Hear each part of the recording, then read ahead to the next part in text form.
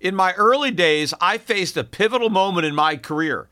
Instead of following the herd into traditional finance, I charted my own course. Despite skepticism, I founded my investment firm driven by a belief in economic truth and fiscal responsibility. Through perseverance, I established myself as a leading voice in finance, proving that sometimes blazing your own path is the best way to succeed. To get what you want, sometimes you have to challenge the status quo and blaze your own trail. That's what Harry's did. Seeing people tricked by expensive razors, Harry's took a stand. Instead of pricey options, they offer high-quality razors at a fraction of the cost. That's why when it comes to grooming my face, I use Harry's. Harry's understands the value of quality without breaking the bank. Their razors provide a smooth shave every time, and their shaving gel leaves my skin feeling refreshed and moisturized. So don't settle for the status quo. Blaze your own trail with Harry's. Get started with a $13 trial set for just $3 at harrys.com/gold. That's harrys.com/gold for a $3 trial set. We all make mistakes, decisions that we regret, things we'd like to do over, like not buying Bitcoin when you first heard about it at $1. We all carry around different stresses, big and small. When we keep them bottled up, it can start to affect us negatively. Therapy is a safe space to get things off your chest and to figure out how to work through whatever's weighing you down. At times, therapy has helped me and my loved ones in many ways. Therapy isn't just for those who've experienced major traumas. With the right guide, you can discover effective strategies to minimize distractions and truly connect with your needs, setting the stage for a more balanced life. If you're thinking of starting therapy, give BetterHelp a try. It's entirely online, designed to be convenient, flexible, and suited to your schedule. Just fill out a brief questionnaire to get matched up with a licensed therapist and switch therapists anytime for no additional charge. Take a moment. Visit BetterHelp.com/gold today to get 10% off your first month. That's BetterHelp, HELP.com/gold. The Peter Schiff Show. Well, yesterday we got the final jobs report of the Obama era. We got the December non-farm payroll. Now, technically, when we get the January number, the first Friday of February, half of that would have been during the Obama presidency. But because we won't get the official news until the Trump presidency, I'm sure that Donald Trump is going to take the credit or maybe have to deal with the blame, depending on how that number ends up being received, whether it beats the consensus or misses. But this is really the final jobs number for Obama. And, you know, the number came out okay. I mean, it missed. The consensus estimate was 175,000 jobs. And the actual number, at least until they revise it next month, was 156,000. So that was below what was expected. Now, they did revise upward the prior month from 178 to 204. And the month before that, they revised down a bit. So I guess when you take it, all the revisions, it was probably about a push on the number. But generally, the markets pay more attention to the most recent number rather than the revision. So this report, should have been seen as, not so good. But most of what I was reading was about how strong not only this report was, but the entire job creation legacy of Barack Obama. This is what you get from the mainstream media that peddles all the fake news about what a great economy President Obama is handing off to Donald Trump. That, we have really low unemployment. The official unemployment rate ticked up from 4.6, but still 4.7. So low unemployment, all these jobs being created, forgetting about the fact that once again, you're talking about low-paying part-time jobs that have been created. In fact, the number of Americans not in the workforce rose again. It wasn't a big jump, but it was still a jump to a new all-time record high. So labor force participation has been eviscerated during the Obama years. It did tick up this last month to 62.7, but that is still an extremely low level. So, of course, the media is going to gloss over all of this when they're praising the Obama job creation legacy. But I think what they're trying to do is really set Trump up for failure, because by preserving this narrative that everything is great and Obama is handing over this great economy to Trump. And now if something goes wrong, well, gee, Trump really screwed up because everything was great. Obama just, handed over a incredible economy, and look what Donald Trump did with it. Rather than understanding that the economy is a bubble, it's a much bigger bubble than the one that Clinton handed to George Bush.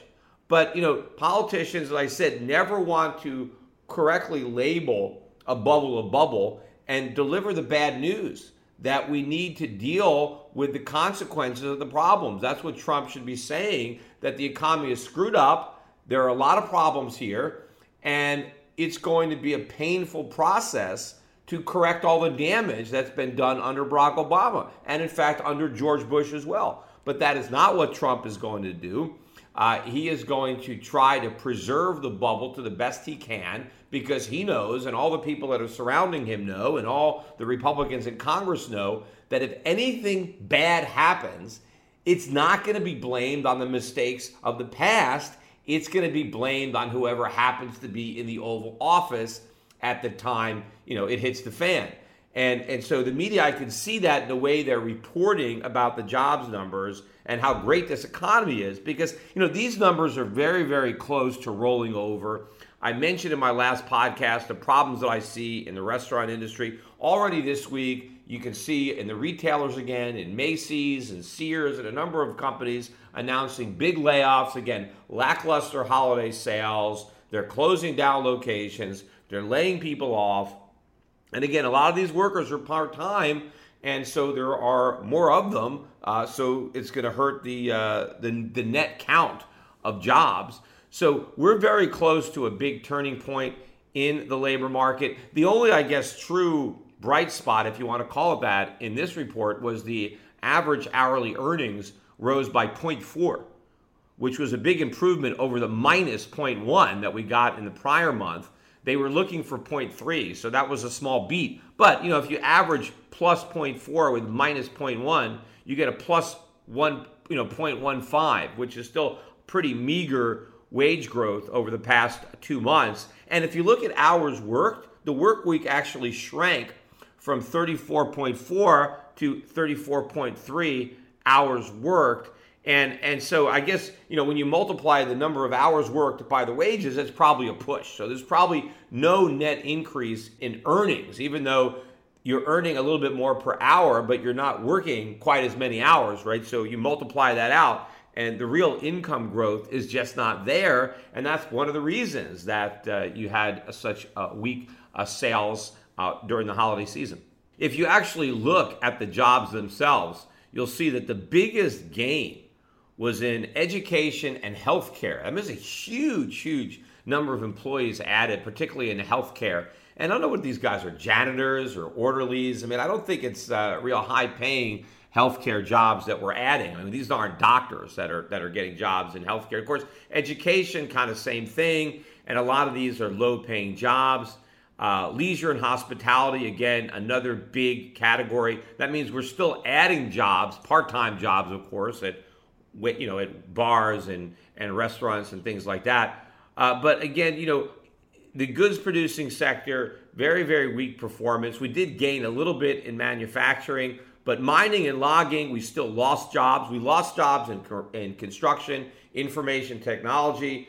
Wholesale trade eked out a small gain. Government, again, more jobs for government.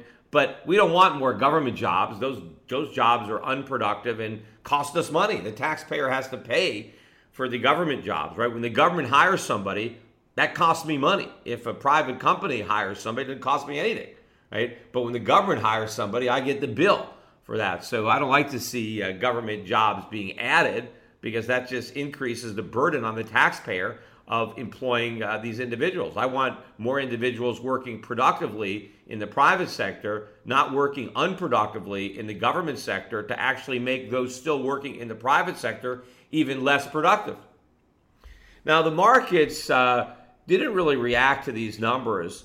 You had a rally in the dollar, and given the fact that I thought the report was relatively weak, the dollar shouldn't have rallied, but the dollar got clobbered the day before. So I think what really happened is traders were kind of reversing and taking profits because we didn't have a really bad number. Maybe some people were bracing for a very bad number. We didn't get that. And so I think people took profits. The dollar really got clobbered on Thursday. The opposite with gold. Gold had a huge day. Gold was up $17, I think, on Thursday. And then it gave about half of that back on Friday. Same thing happened with the bond market. The bond market had a big rally on Thursday and then surrendered most of those gains on Friday. So it really was a reversal. Also in the stock market was down on Thursday. I mean, at one point the Dow was down about 100, but I only think it closed down about 40 or 50. But we had a rally in the Dow today, right? The Dow closed up 64, still not quite at 20,000. In fact, the high for the Dow intraday was 19,999.63. It reminds me of Maxwell Smart, the character in Get Smart. One of his famous lines was, "Missed it by that much." And pretty much that's what they did. They just missed it, 20,000. Obviously, we're very close. We closed at 19,963.8. So very, very high probability that we'll get to the 20,000 level next week. Will we hold it for the close? We'll see what happens. But, I think that the more the market rallies before Trump is inaugurated, the more it's going to fall after he's sworn in.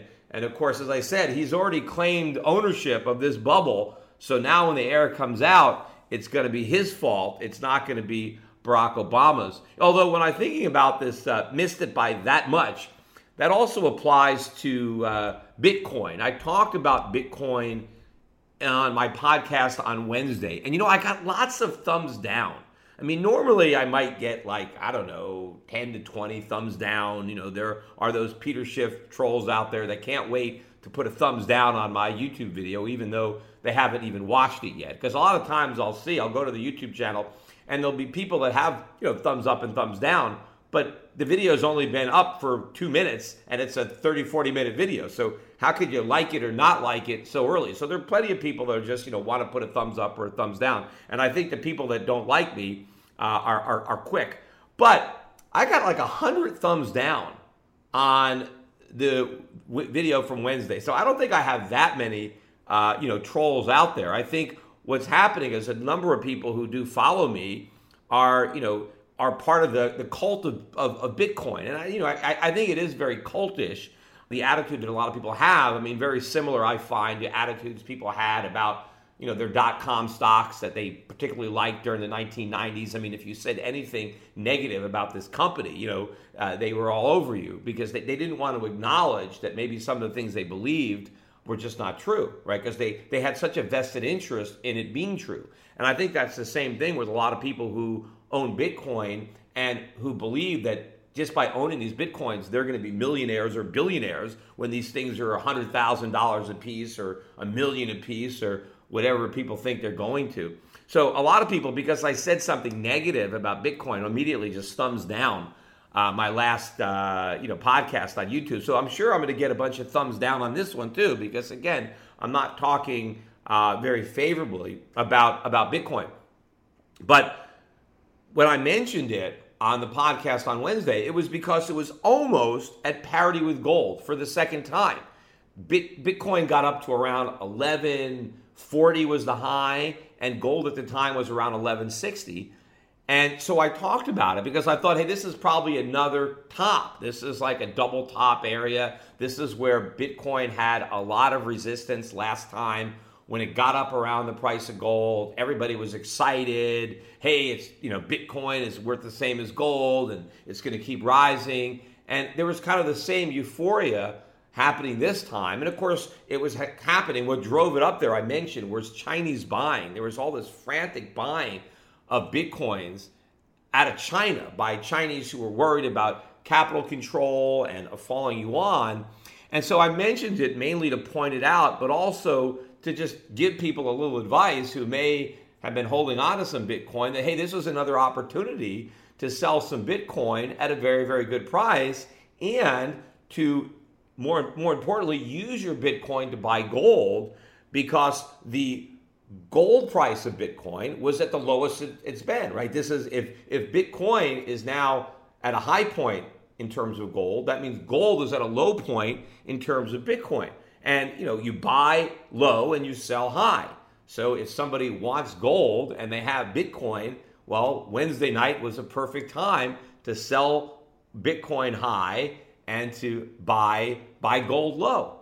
Now, I don't know why, in hindsight, people are giving me thumbs down for suggesting that. I mean, even if you are a Bitcoin aficionado and you have a lot of Bitcoin, you would have benefited by following my advice on Wednesday night, because within a day, the price of Bitcoin collapsed down to around 800. I mean, as I'm recording this now, I mean, it's recovered. I mean, it's about 880, but earlier this morning or last night, the low on this day was 812. And I forget if it broke 800 yesterday or not, but I remember that when I was watching it, when I woke up on Friday morning, Bitcoin was still above 1,000, and then it traded down, almost a couple $100 in maybe, 10, 15 minutes. I mean, the price just collapsed in a very short period of time. And that's exactly what I talked about. I said you had all these Chinese bidding it up. I said, what happens if the yuan rises or the Chinese now want out? That's exactly what happened. We had a huge rally in the RMB, and that's what precipitated the sharp decline. And this is huge volatility. You're talking about the price of Bitcoin changing by more than 25%, really, in less than a 24-hour period. I mean, that is a huge drop in price. That is massive volatility, which is a reason why I've been saying that Bitcoin is not good as money, because it's too volatile. How do you keep track of prices when the value of the money that you're trying to price things in is subject to such wild swings? When you have a money gaining and losing 5 or 10% or more of value in a matter of days or a matter of hours, it makes conducting commerce in that currency extremely difficult. That's why I said, well, you could trade Bitcoin if you want to trade it, but I don't see it as a substitute for money, and I don't see it as a long-term store of value. I saw somebody made a comment on my YouTube channel that, well, Bitcoin isn't made to be a store of value. It's just a medium of exchange. Well, if it's not a store of value, then it's not good as a medium of exchange. I mean, that's the whole purpose. You have to be able to save your money to spend it later. It can't just be, well, I'm only going to buy Bitcoin to immediately sell it. It doesn't work that way. If you really want to be money, you have to be able to save the money. You have to be able to loan the money to somebody else and be repaid back with money of equal or greater purchasing power. That is the whole idea. And so because Bitcoin is not a store of value, it can't really be money. And it's not really good as a medium of exchange either.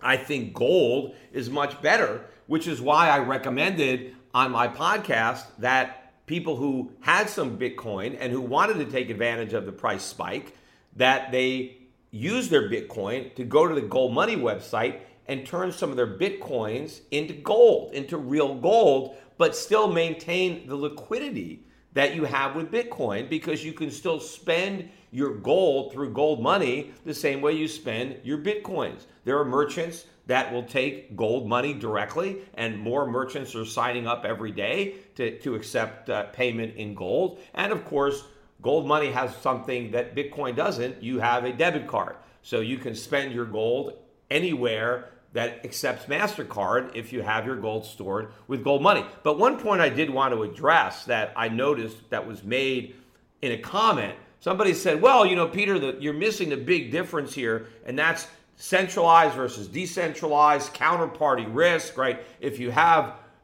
gold, then you have this counterparty risk because you're keeping it with Gold Money. Well, first of all, the counterparty isn't Gold Money. The counterparty is Brinks, right? Gold Money doesn't have your gold. They're just facilitating your ability to transact with your gold. It's stored at Brinks. So Brinks is your counterparty.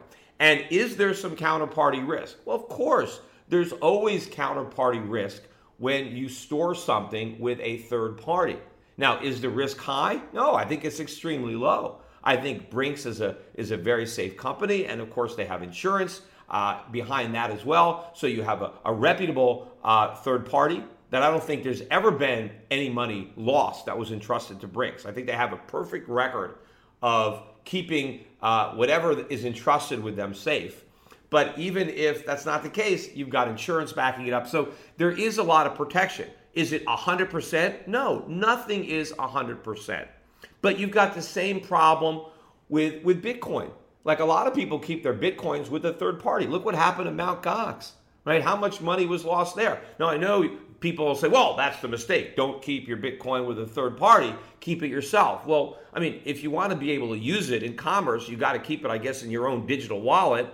But, I mean, that's still on the internet. I mean, somebody's got to be able to hack that. I mean, maybe the probability is low, but the probability is not non-existent. Now, I know some of you will say, well, you don't even need to keep it in a digital wallet. You can write it on a piece of paper or something, but then you lose a lot of the value of Bitcoin, because if it's on a piece of paper, I mean, what are you going to do with it? You're going to go and hand it to somebody physically? Well, then you might as well own gold. If you're going to hand something to somebody, you might as well hand them gold. But here is the important distinction that wasn't really, I didn't get into it, but I want to talk about it now, about how I recommend that people use gold money versus using physical gold.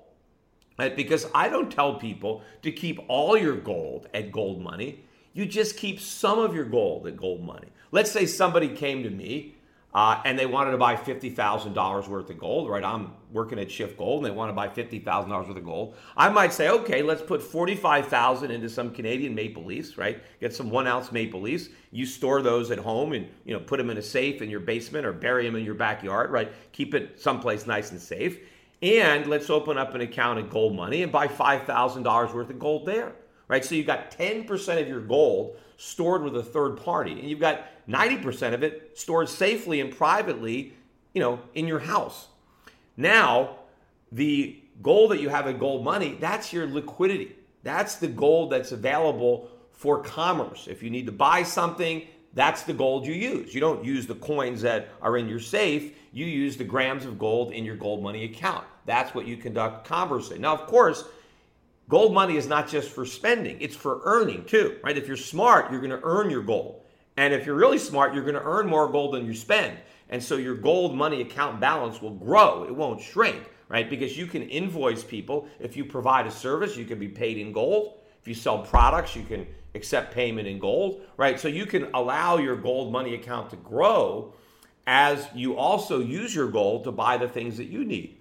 But to the extent that you're spending more gold than you're earning, and you're drawing down your balance at Gold Money, and let's say your $5,000 worth of gold dwindles down to a very small amount, and now you need to replenish your liquidity, well, then you can take some of those coins that you bought and deposit them into your Gold Money account and turn those 1 ounce maple leafs into liquid gold grams of Gold Money that you can then use. So, it's not about Gold Money being the substitute for Bitcoin. It's gold itself.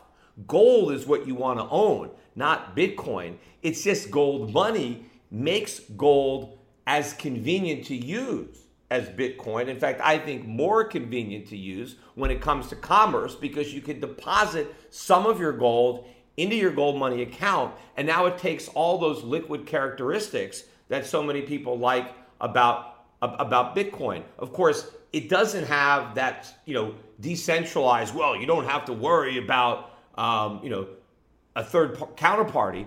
But you know what? The risks to keeping a small portion of your gold at Gold Money, and the risk that while it's there, there's some type of theft or some type of government confiscation, that risk is small. I think it probably is smaller than the risk that something bad happens to your Bitcoins. But meanwhile, anything you do with Bitcoin, unless you're just writing it on a piece of paper, which I don't think anybody actually does that, people are transacting using their computers. All that stuff is traceable. You don't think the government knows when people are online and they're sending Bitcoins to somebody else? You don't think all that stuff can be traced? So you're not acting in private, in secret when you're doing this. And of course, there is risk that government cracks down on Bitcoin. In fact, I think there's more risk that governments crack down on Bitcoin than they do on Gold Money. In fact, look what happened with China. Yesterday, they came out and they're doing something to minimize the marketing of Bitcoin in China. And believe me, I think that you have a lot more illegal activity going on. There's no illegal activity going on with Gold Money. They have very good, KYC, know your customer. They make sure that, there's no terrorists or things like that, drug, trafficking, money laundering. But with Bitcoin, you probably have a lot of that, illegal economy utilizing Bitcoin, which creates problems and red flags. The banks are very afraid of getting involved with Bitcoin. But that won't be the case, I think, with Gold Money, because they have all of the proper protocols that the banks would require in order to be compliant with their regulators. So, there's always going to be risks. And the people who think, gold is no good because you got a counterparty, you've got to look at your counterparties, and you've actually got to recognize when risks are very small and when risk may be more substantial. I think the counterparty risk with Gold Money is extremely small. And of course, when you only keep a fraction of your gold with Gold Money and you keep other gold safe, now it's only a small percentage of your overall gold holdings that is subject to a very, very small risk. I think that's much safer than holding on to Bitcoin. And of course, the biggest risk of all to Bitcoin is not that somebody steals your Bitcoin, but that the value collapses before you have a chance to spend it. I mean, if Bitcoin can go from 1,100 to 800 in one day, it can go from 800 to 500. It can go from 800 to 100. It can go from 800 to 0. And that may happen one day. We don't know. But why take the chance? And now there are some people that say, because what if it's worth $1 million a coin?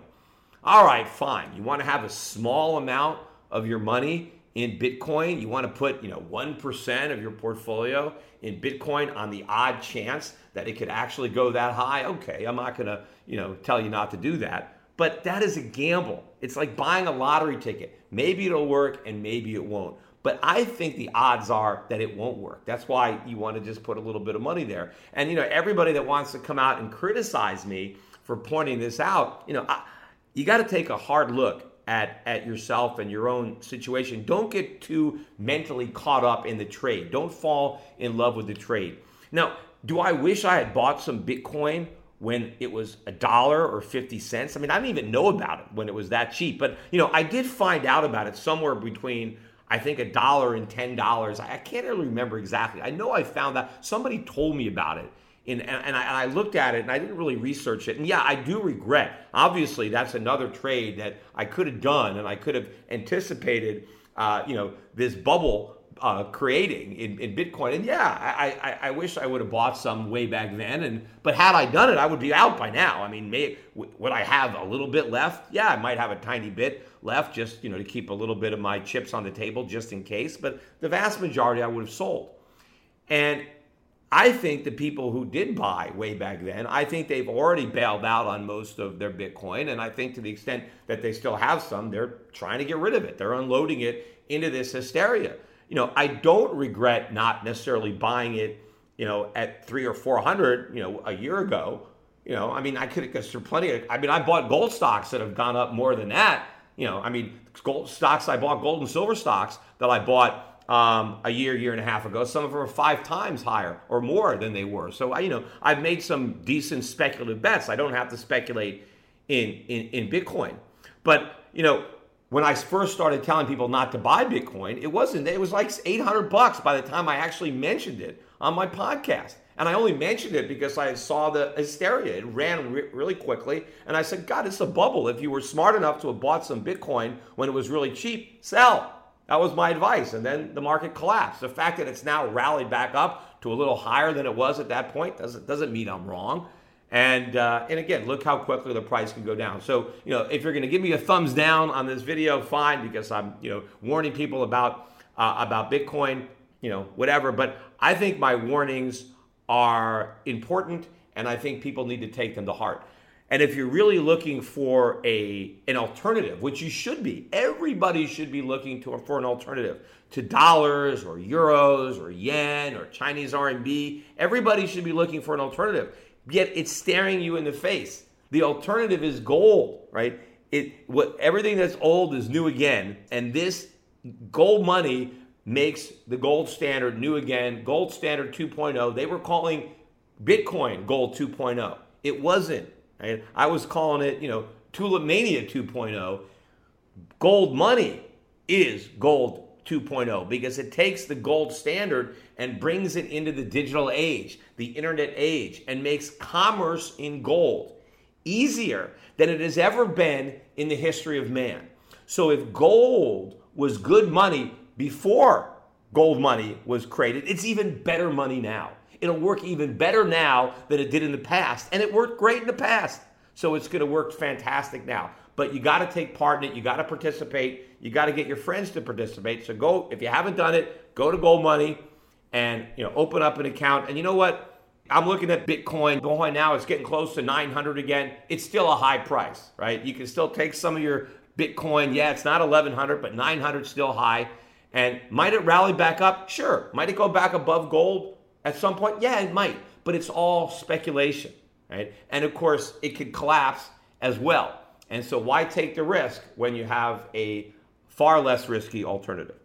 One more piece of economic news that came out at the same time as the December jobs report, which of course got no press, was the trade deficit. I talked, I think, on my last podcast about the merchandise trade deficit, which is the real important one. In fact, everybody waits for the jobs numbers, right? This is the big number. All the traders are waiting for these job numbers. And if it veers too much from the consensus, right, everybody's going to push the buy button or the sell button, depending on what market they're trading.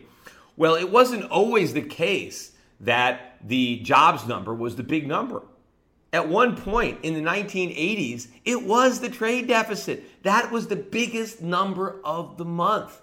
That was the number that the currency traders watched. It was a number that the bond traders watched, that the S&P traders watched. That was the big number. Now it means nothing. Nothing at all. No one even cares that the number comes out. And they only focused on merchandise trade, right? They didn't focus on the overall deficit, which includes services. They were just looking at goods, merchandise, right? And that deficit is around $65 billion right now per month. I remember the biggest deficit that we had was in late 1987. We had a $17 billion trade deficit one month, and it was pandemonium, right? The dollar got killed, right? I mean, this was like horrible, $17 billion in one month, and now we're printing $65 billion, and nobody even bats an eyelash, right? But these are bad things. In the 80s, people were right, because see, central bankers were looking at these deficits as a problem. But now no one even looks at it, because I guess the problem is so big now, because the number is so big, that nobody even wants to deal with it because it's impossible. But we got the overall trade deficit, and it came out at $45.2 billion, which was a increase from the prior month, which was 42.4, and it was higher than the consensus estimate of 44.5. So bad news on the trade deficit. And that means a drag on GDP, but it also means more downward pressure on the dollar. Now, despite the jobs number and the trade deficit being a little worse than expected, the Atlanta Fed did not downwardly revise its fourth quarter GDP estimate. It's still up at 2.9% for the quarter, which to me seems a bit high. We'll see what we end up getting, but this seems like it's a little bit too optimistic. Maybe they're waiting for Trump to take over so they can start revising stuff down and somehow blame it on Donald Trump. But this is still a higher GDP estimate than we had around the time that Trump was elected. I think it was around 2.5. But I think what really caused some of the numbers to be higher was just a lot of the hope and optimism surrounding the Trump presidency. It's interesting. I read a report that came out that said that the millennials are the only, I guess, demographic group that is now more pessimistic than they were before the election. And it's probably because so many of the millennials were voting for Hillary Clinton, and they're very disappointed. It was the older people that voted enthusiastically for Trump, and they're the ones that have their hopes up. But it's some of the younger people who are even more concerned now than they were before. But it's not like they were optimistic under Obama. They weren't. A lot of these guys voted for Bernie Sanders. They hoped, though, that things would get better under Hillary Clinton, even though they were terrible under Barack Obama. Idealistically, they just bought into all this nonsense. And of course, remember, Hillary Clinton was promising all sorts of free stuff to the millennials, right? Free college. And so now people are disappointed that they're not going to get all that free stuff, right? They're going to actually have to pay for stuff. And, the circumstances are certainly bad for younger people who are trapped, in poverty. They're living with their parents. Maybe they have a bunch of debt. They borrowed money to go to college and they wasted their time. They wasted money. They've got a worthless degree that cost them a fortune. And now they got a lot of debt. I mean, this is a very, very typical story for a lot of the millennials who are now even more pessimistic since Trump was elected than they were before. But again, a lot of people, I think, are set up for major disappointment because people's expectations are very, very high. And when they're not met, it's going to be bad. Normally you want to set the bar low, right? You want people to, you want to underpromise and overdeliver. Well, right now, I think Trump has made the mistake of overpromising. And people are expecting the best. And when it's not delivered, confidence could really plunge. And I think there's going to be plenty of people pointing the fingers at Trump and the Republicans if they don't play their cards right. Because that's the same thing that happened to George Bush. And, Trump is surrounding himself by the same guys. You got Larry Kudlow, right? You got Art Laffer.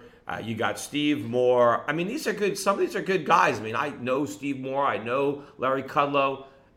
These are good guys, right? They're free market guys. But these are the same guys that kind of wrap themselves around the rhetoric during the Bush years. They refused to accept what I was talking about. When I was talking about the bubble, they just dismissed it, right? It was like, oh, if we have a Republican president and taxes are being cut, well, then everything is great. Well, it's not great, right? Just cutting taxes, even of itself, is not a panacea. It doesn't make everything great. Just having a Republican president who somehow is going to ignite, animal spirits just by talking favorably about business as opposed to a Democrat who may vilify business, just having a pro-business president who's willing to cut taxes doesn't solve overwhelming structural problems and imbalances that exist in the economy.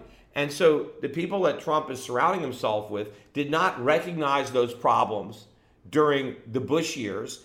And of course, when the market collapsed and we had the Great Recession, it was blamed on the rhetoric of Bush. It was blamed on the free market. And I don't want the same thing to happen again. I don't want this bubble to burst while Trump is president. And now the blame is not on the Federal Reserve and Yellen and Barack Obama, but somehow the blame is on Donald Trump, is on the Republicans in Congress. The blame is on tax cuts. The blame is on deregulation, because that's exactly what the mainstream media and I think the powers that be seem to be setting us up for, so they can ride to our rescue in 2020 with promises of bigger government and more regulation and higher taxes on the rich that once again destroy the economy because the Republicans let them out of their cage. Today's financial advisors behave like pro wrestling TV commentators. They scream that the recovery is strong, debt is manageable, inflation is low, and that the Federal Reserve has everything under control.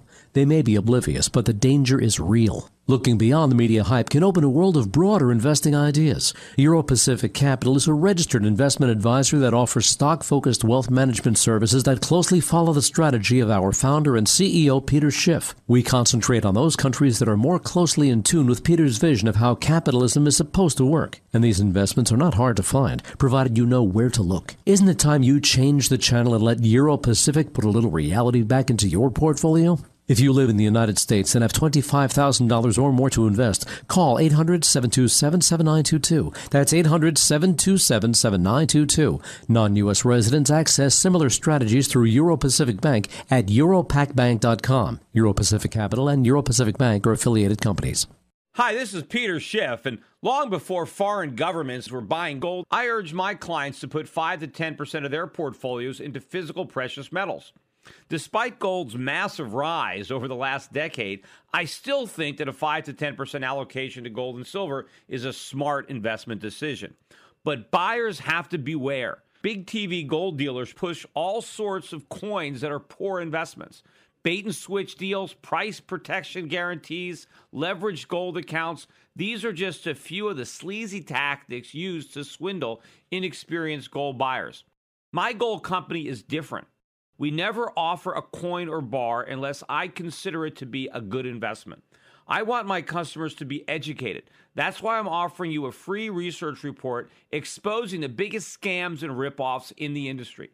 Download my report, Classic Gold Scams and How to Avoid Getting Ripped Off, for free at goldscams.com. This report tells you everything you need to know about how to avoid losing thousands of dollars with scam gold dealers. It even tells you how to tell if a salesman is lying to you on the phone.